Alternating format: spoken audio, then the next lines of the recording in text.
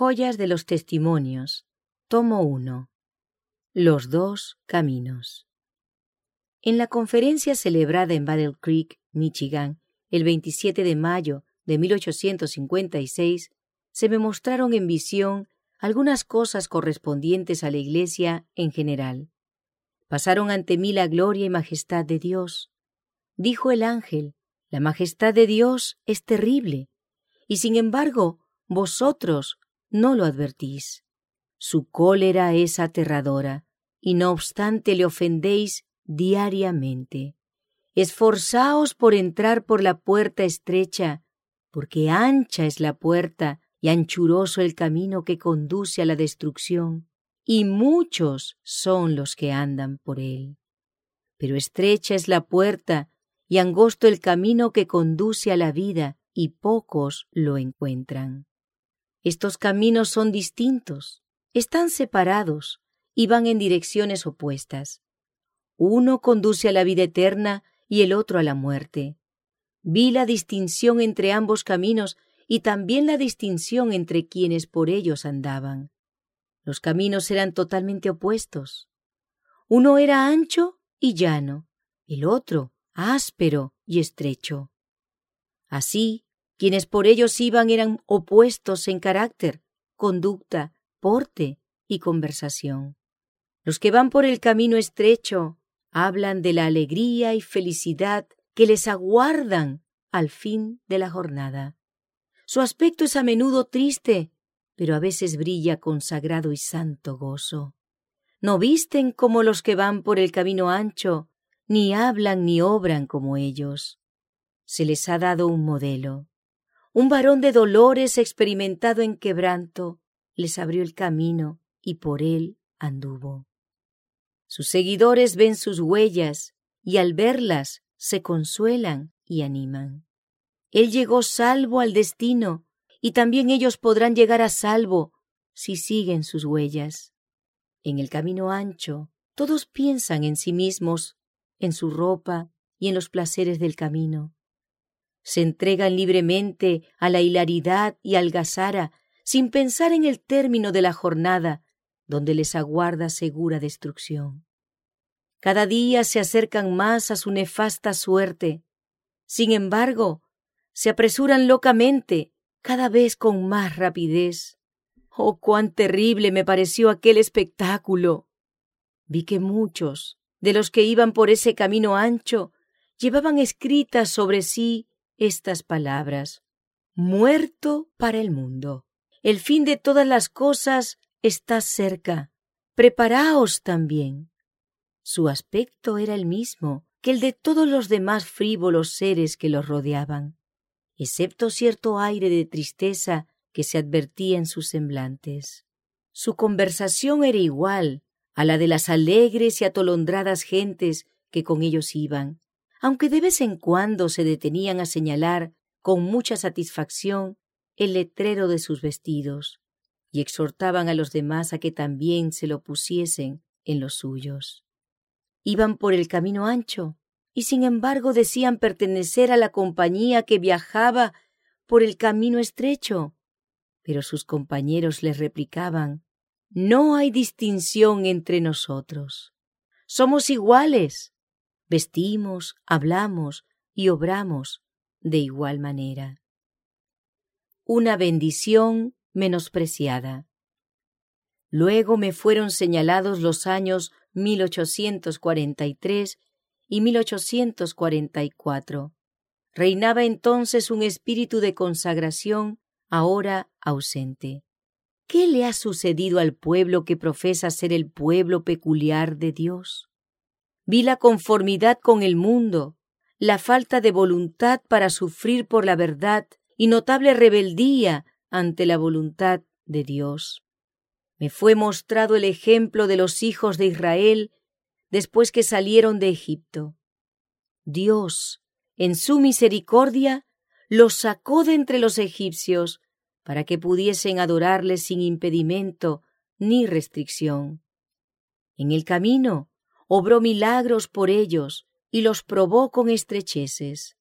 Después que Dios había obrado tales maravillas por ellos y los había librado tantas veces, murmuraban cuando advertían que él los probaba.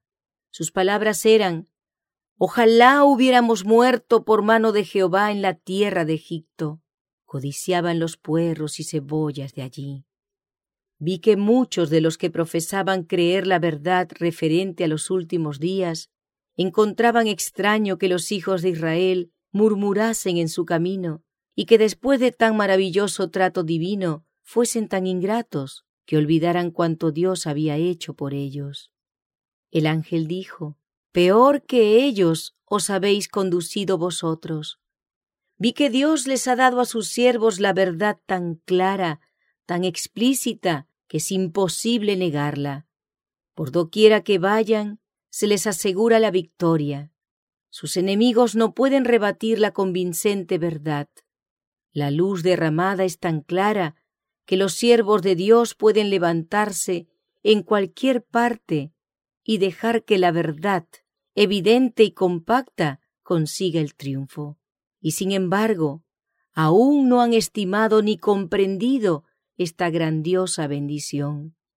Si sobreviene una prueba, algunos miran hacia atrás y creen que pasan por grandes dificultades, porque a pesar de llamarse siervos de Dios, no conocen la purificadora eficacia de las pruebas.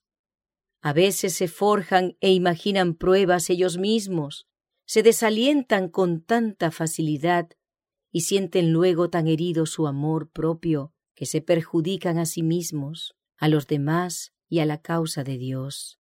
Satanás agranda sus tribulaciones y pone en sus mentes pensamientos que, en caso de que se les preste atención, destruirán su influencia y utilidad.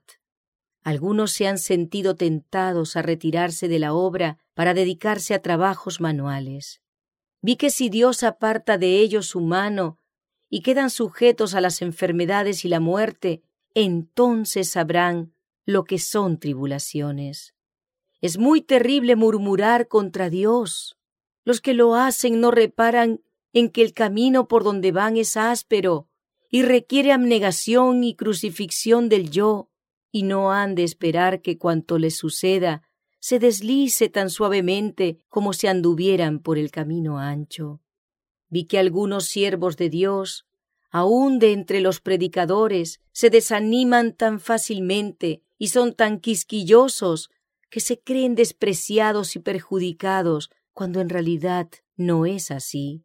Consideran penosa su suerte, no echan de ver lo que les sucedería ni las angustias que pasarían si Dios apartase de ellos su mano, pues entonces fuera su suerte 10 veces más dura que antes, cuando estaban empleados en la obra de Dios, sufriendo pruebas y privaciones, pero con la aprobación del Señor. Algunos de los que trabajan en la causa de Dios no se percatan de cuándo les va bien. Han sufrido tan pocas privaciones y conocen tan poco la necesidad, las fatigas de la labor o las cargas del alma, que cuando se encuentran bien y se ven favorecidos de Dios y casi enteramente libres de angustia de espíritu, no lo comprenden y se figuran que son grandes sus tribulaciones. Vi que a éstos los despedirá Dios de su servicio, a menos que manifiesten espíritu de abnegación y estén dispuestos a trabajar gozosamente sin escatimar esfuerzos. Dios no los reconocerá como siervos abnegados, sino que suscitará a quienes trabajen con fervor y no perezosamente, y conozcan cuando disfrutan de bienestar. Los siervos de Dios deben sentir responsabilidad por las almas y llorar entre el pórtico y el altar, exclamando: «Perdona, oh Jehová, a tu pueblo». Algunos siervos de Dios han entregado sus vidas para gastar y ser gastados en la causa de Dios, a tal punto que su salud se ha quebrantado casi por completo, y ellos están agobiados a consecuencia de su labor mental, incesantes inquietudes, trabajos y privaciones. Otros no tomaron ni quisieron tomar la carga sobre sí y sin embargo se consideran muy atribulados, porque nunca experimentaron penurias, ni han sido bautizados en el sufrimiento, ni lo serán mientras manifiesten tanta debilidad y tan poca fortaleza, y sean tan amantes de la comodidad. Según lo que Dios me ha mostrado, es necesario que haya un castigo entre los predicadores, a fin de eliminar a los perezosos, lerdos y egoístas, para que quede una compañía pura, fiel y abnegada, que no busque su bienestar personal, sino que ministre fielmente en palabra y doctrina, con voluntad de soportarlo todo por causa de Cristo, y salvar a los que Él redimió con su muerte. Sientan sobre sí estos siervos el ¡ay!, que se les aplicará si no predican el Evangelio, y esto bastará, pero no todos lo sienten.